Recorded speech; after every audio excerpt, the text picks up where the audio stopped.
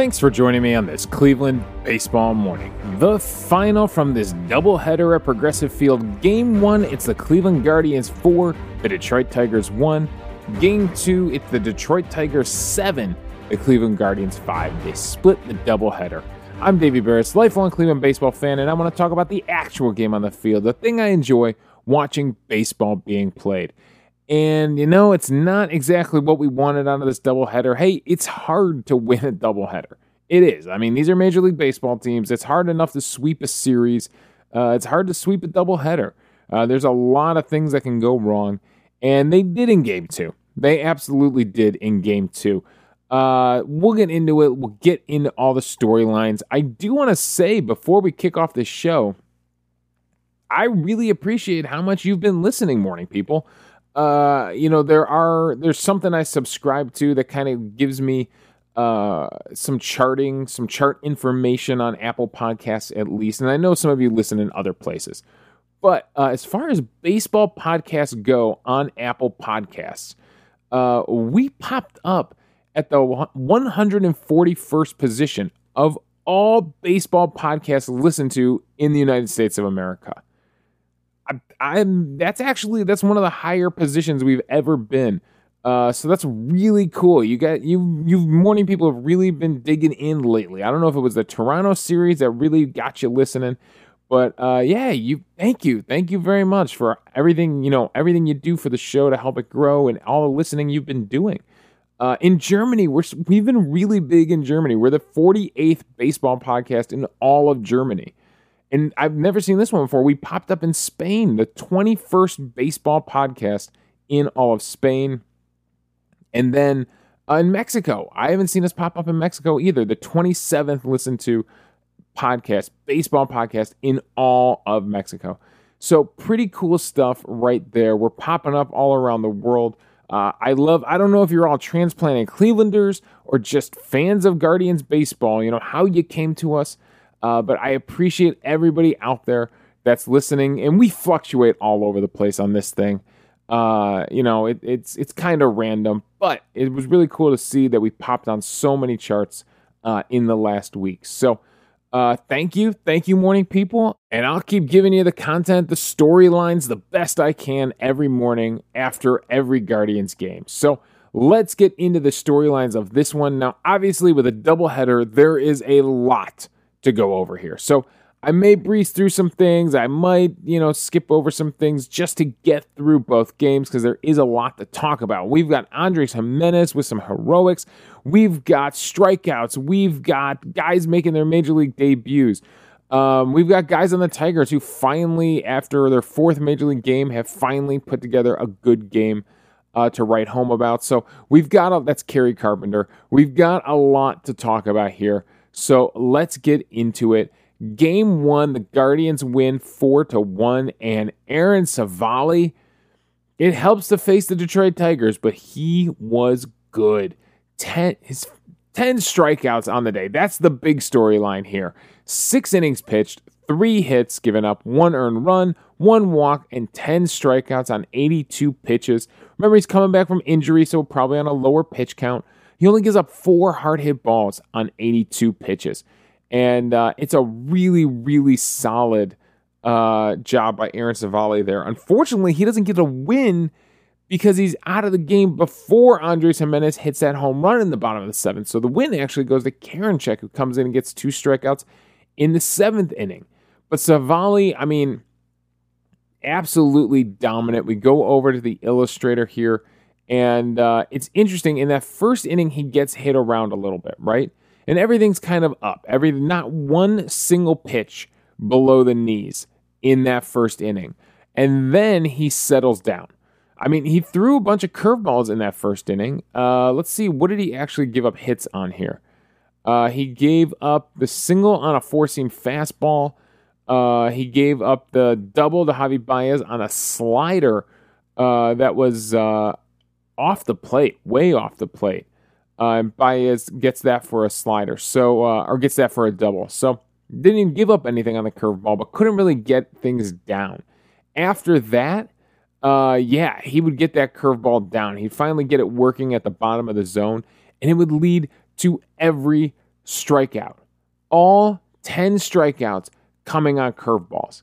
And 7 of them are basically at the knees or below.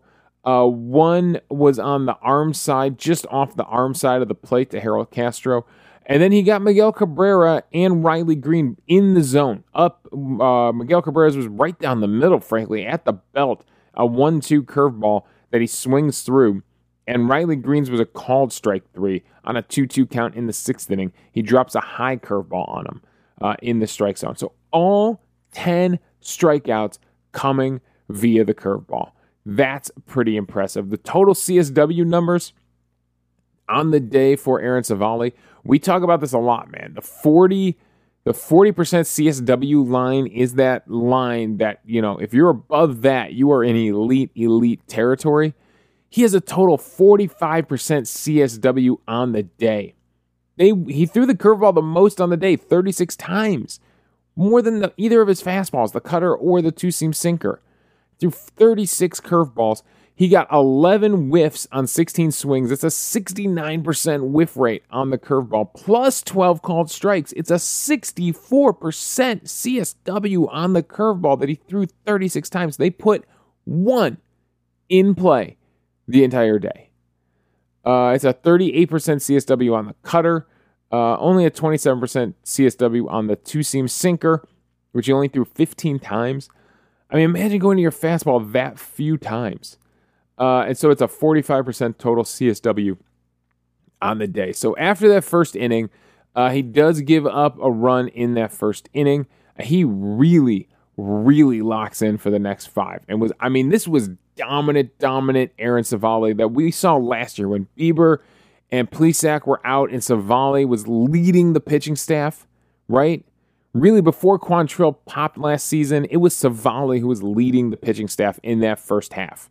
And this is exactly what we were seeing. I mean, this guy can make some things happen. I mean, but again, it's against the Tigers. We got to see it against some stiffer competition. But, I mean, that probably felt really good to get a 10 strikeout game under his belt for Aaron Civale. And then the bullpen was just dominant after him. Karinchak gets the 7th. It's Trevor Stephan with a clean 8th with a strikeout. And Clase shuts him down in the 9th inning, despite Javi Baez trying to hit a ball off the bounce into center field. I don't know if you saw the highlight. He literally, like a cricket player, takes it off the dirt and bloops it into center field. Luckily, Straw's able to run under it and catch it for an out. So that's what was going on with the pitching side of things. The offensive storyline, my God, 6, 7, and 8 hitters had opportunities, but it was all the middle of the lineup in this one. Straw does a good job of getting on base twice in that 9th spot, and he's able to score 2 runs because of it, a hit and a walk. But all the RBIs, everything came from the middle of the lineup. Oscar Gonzalez actually doesn't get any RBIs or any runs scored because he's stranded by 6, 7, and 8 in this lineup. Nolan Jones with a terrible day goes 0 for 4 in this first game with 3 strikeouts. It was a rough one. He personally left 5 guys on base. Most of the guys left on base come from those. Everybody left guys on base in this game. Even Amed Rosario had himself. Amed Rosario had a pretty rough day split between both games. Most of the offense comes from Jose Ramirez has a 2-hit game. Andres Jimenez has a 3-hit game. Oscar Gonzalez has a 2-hit game. The 3, 4, 5 guys really working hard in this one. And the big hit, they do tie it up in the 5th inning. Jose Ramirez gets a 2-out RBI single, brings in Miles Straw to tie it up in the 5th inning. But then in the bottom of the 7th inning, the Guardians would blow this thing wide open. Now, you would think with doubleheader baseball that, Davey, you probably got to watch a ton of baseball yesterday. No. I was running around with the family. We actually went on a hike. Frankly, I missed a lot of both of these baseball games. So all I get is a text from my brother that says, boom. I'm like, all right, this has to be something good, right? This has to be something. So I checked the phone. Sure enough, Andres Jimenez, 7th inning home run after a Miles Straw walk and a Stephen Kwan single two guys on base. Ahmed Rosario would hit into a force out. Jose Ramirez would strike out on a check swing he was not happy about. Andres Gimenez would come up on the first pitch. It's a slider, middle in off the plate.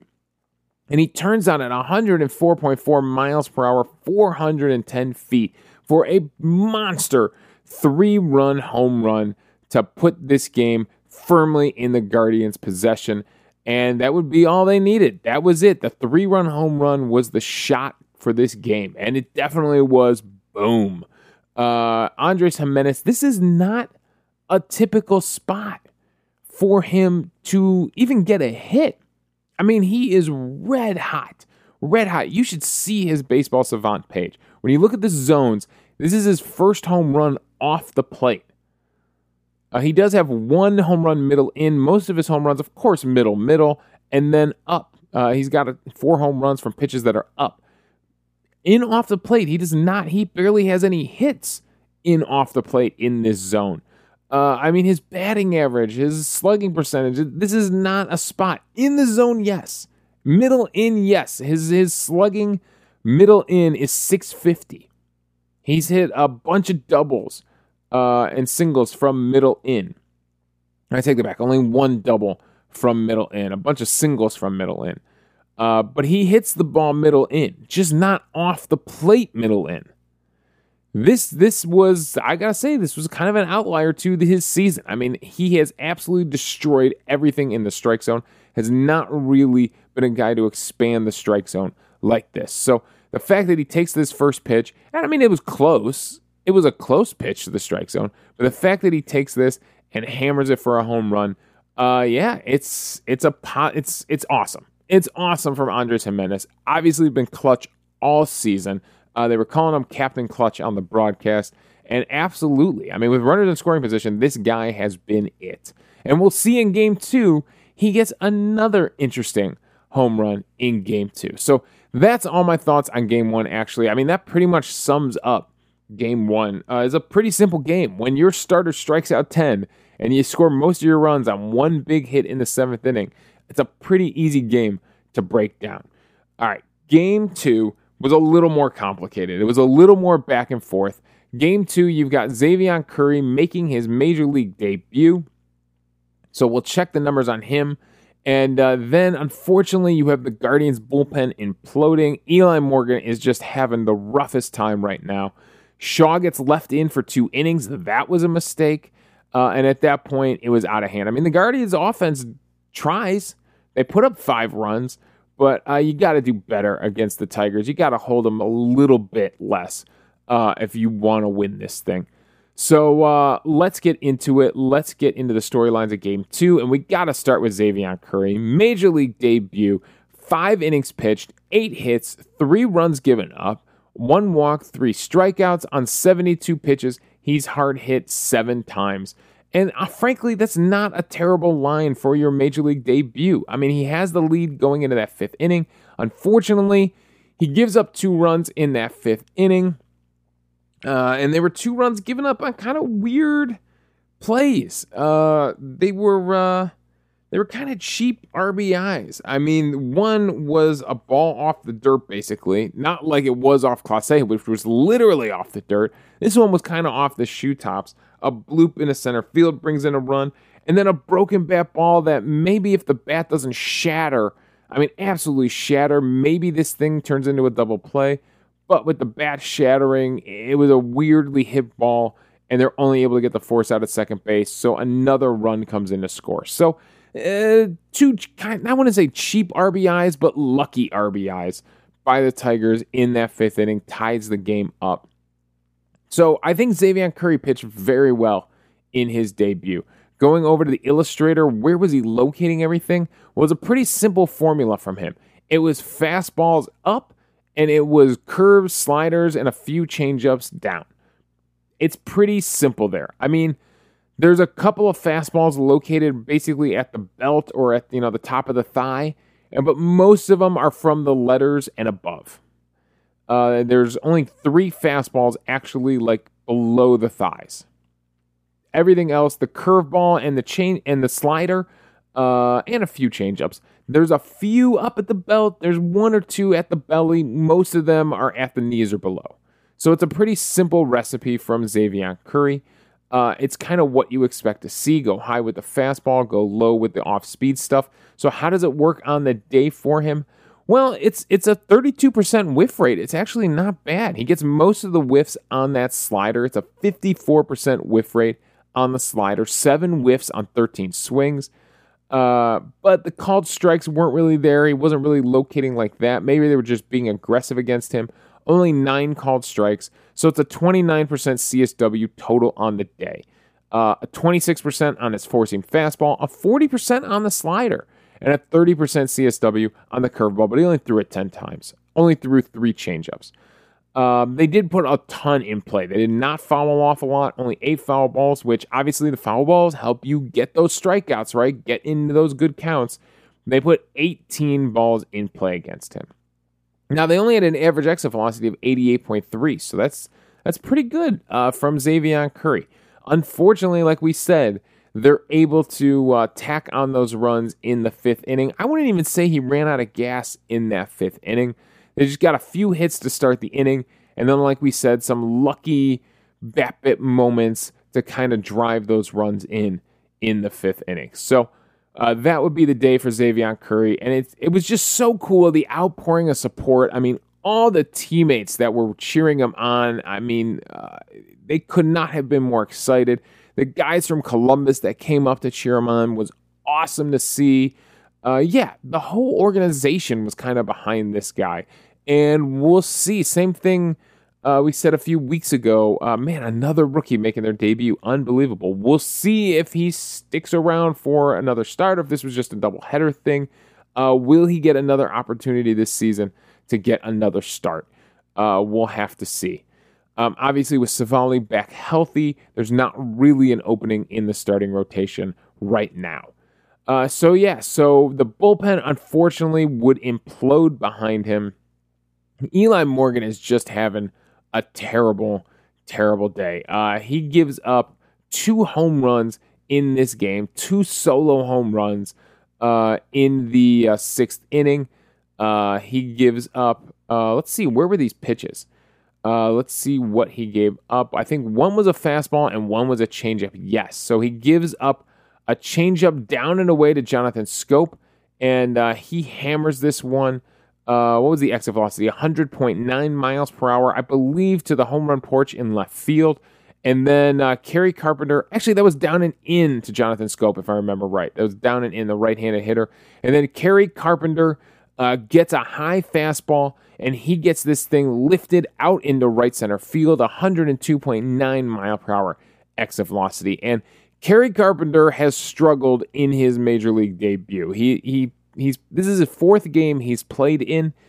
He did not have a hit in the first 2 games against us. In fact, he struck out 6 times in those first 2 and 8 at-bats in those first 2 games against us. He got his first hit playing against the White Sox in the last series, but he only got in 1 game. And then he gets into the 2nd game here and finally has a day. He goes 3 for 4. He has a double. He has a home run. So he's got his first RBI, on his solo home run. So a bunch of firsts for Kerry Carpenter. Probably felt really good to finally prove that he could have a good game here at the major league level. So unfortunately, Eli Morgan pays the price for it, leaves the fastball up, and gives up the guy's first home run. So it's been rough for Eli Morgan. I mean, looking by month, this guy was pretty good in April. Had a 0.89 whip, despite a 5 ERA, but it was limited outings.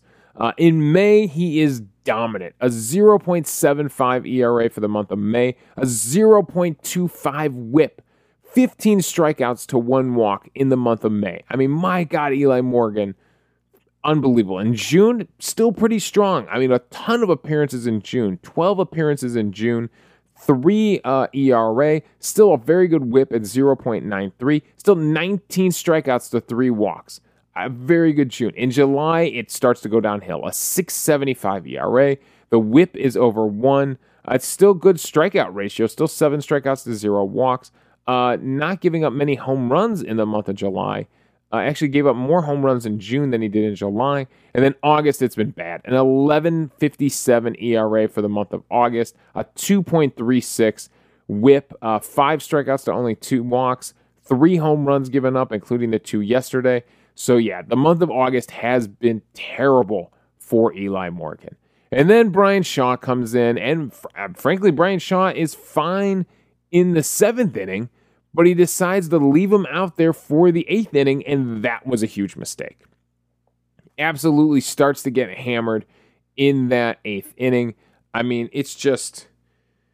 there were some bad decisions by rookies in that 8th inning that also torpedoed this inning. Jonathan Schoop with a leadoff single, a chopper down the third base line. Freeman decides, instead of trying to scoop this ball and make a play, he figures his only chance is to try to let this thing go foul. It doesn't. It rolls right up to the bag and over the bag. So it's a hit for Jonathan Schoop.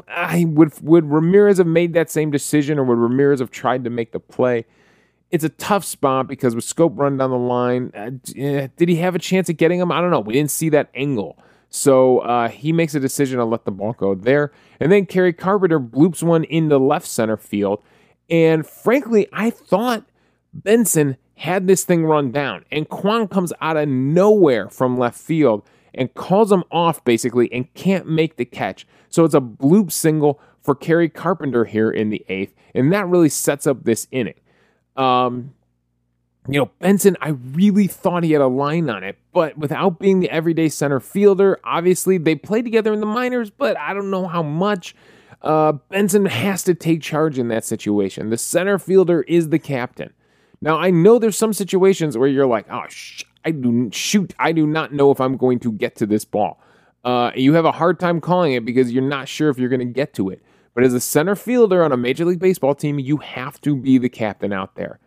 And you have to be aggressive. I thought Benson had this ball run down. It looked like he was going to get there, and Kwan calls him off at the last second. It looks ugly, and nobody comes up with the catch. So, 2, I thought bad decisions by rookies kind of set Shaw up for failure in this 8th inning, but he probably had no business being out there in this 8th inning anyways. Tucker Barnhart with a line and RBI single. Henches would come in, try to get him out of the inning. Unfortunately, he gives up another RBI single to Victor Reyes, and the run gets credited back to Bryan Shaw. So Shaw and Morgan both give up 2 runs, and it kind of puts this game out of reach. The Guardians are able to scratch across another run in the 9th. They just scratched across a run. They're able to scratch across one in the 7th and one in the 9th, but at this point, it's kind of out of reach.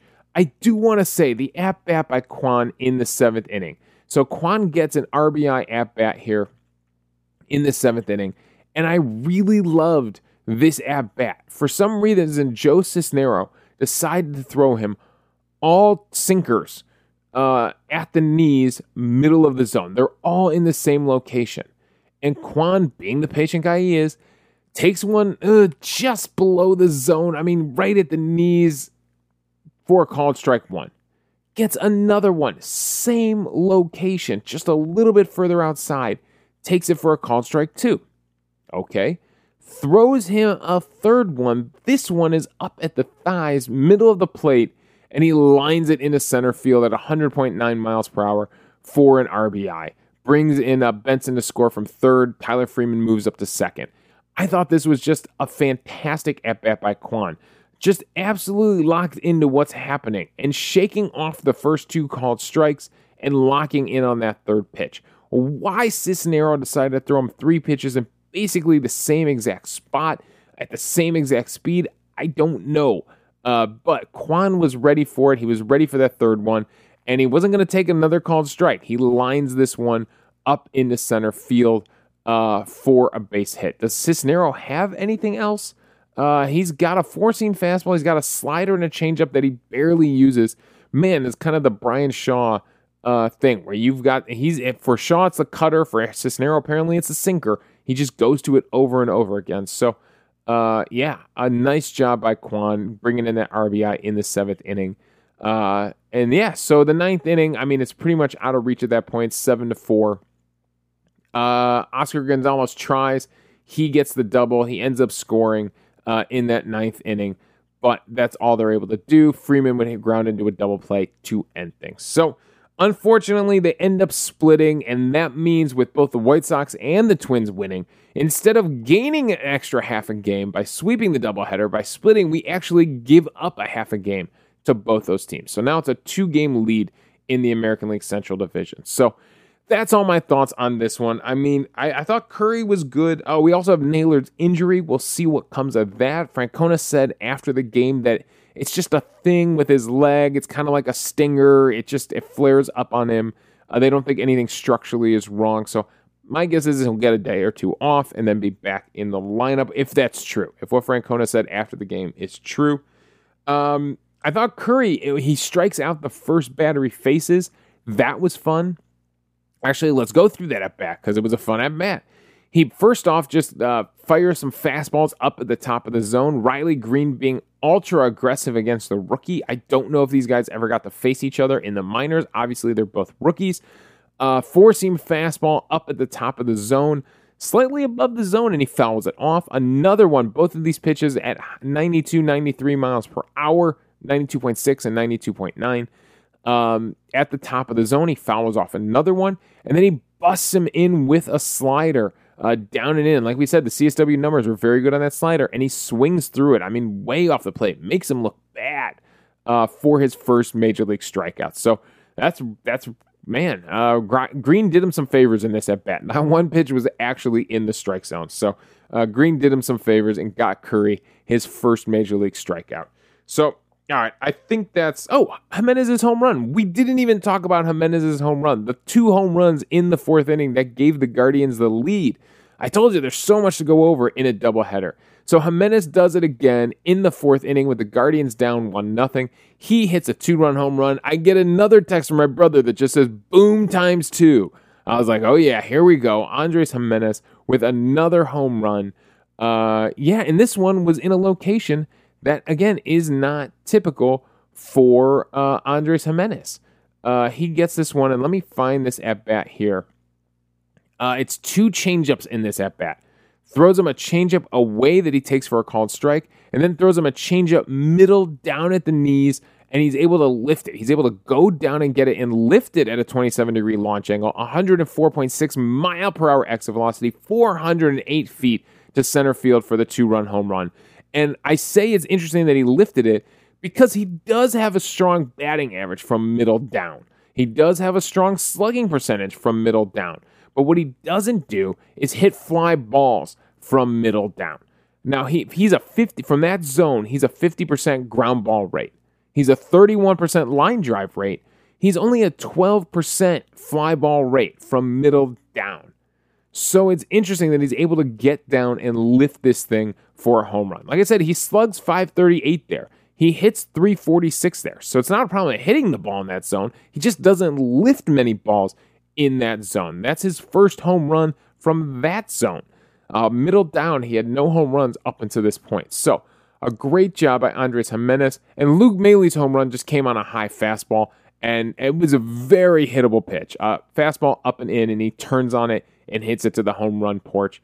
So it's a good swing by Luke Mailey, and it was the first pitch of the at-bat too, just being aggressive against a first pitch sinker two-seamer up and in on the guy. So he hits at 99.3 miles per hour, 368 to that home run porch in left field. All right, that is all my thoughts. MVP on the day, it's got to go to Andres Jimenez. Split across the 2 games, a ton of RBIs, the 2 home runs. He goes 3 for 4 in that first game with 3 RBIs on the big 3-run home run. And in the second game, he only goes 1 for 4, but another big home run, a 2 RBI, a 2-run home run to give the Guardians the lead in that 4th inning. Unfortunately, they can't hold the lead in this one. But I think Andres Jimenez was definitely MVP on the day across the doubleheader. Sometimes we split it up with a Game 1 MVP and a Game 2 MVP. I think Andres Jimenez really was the MVP for the entire day. All right, that is all my thoughts on this one. Thanks for joining me on this Cleveland baseball morning. Again, the final from Cleveland, they split the doubleheader with the Detroit Tigers. We'll get back at it today. Who is on the mound today? It's back to a 7 o'clock start for the next 2 games, and it's Hill against Plesac on the mound. and then Norris against Quantrill to finish off the series. You can follow me on Twitter at Davey Berris. You can email the show, clevelandbaseballmornings@gmail.com. Let me know your thoughts on the game, and we'll discuss them on the show. Also, I'm hosting this podcast on Anchor, so if you go to anchor.fm/Cleveland Baseball Mornings, you can leave a voicemail for the show. We'll play it back on the air, respond to your thoughts, and we'll have a fun conversation amongst the fans about baseball. So thanks again for joining me on this Cleveland Baseball Morning.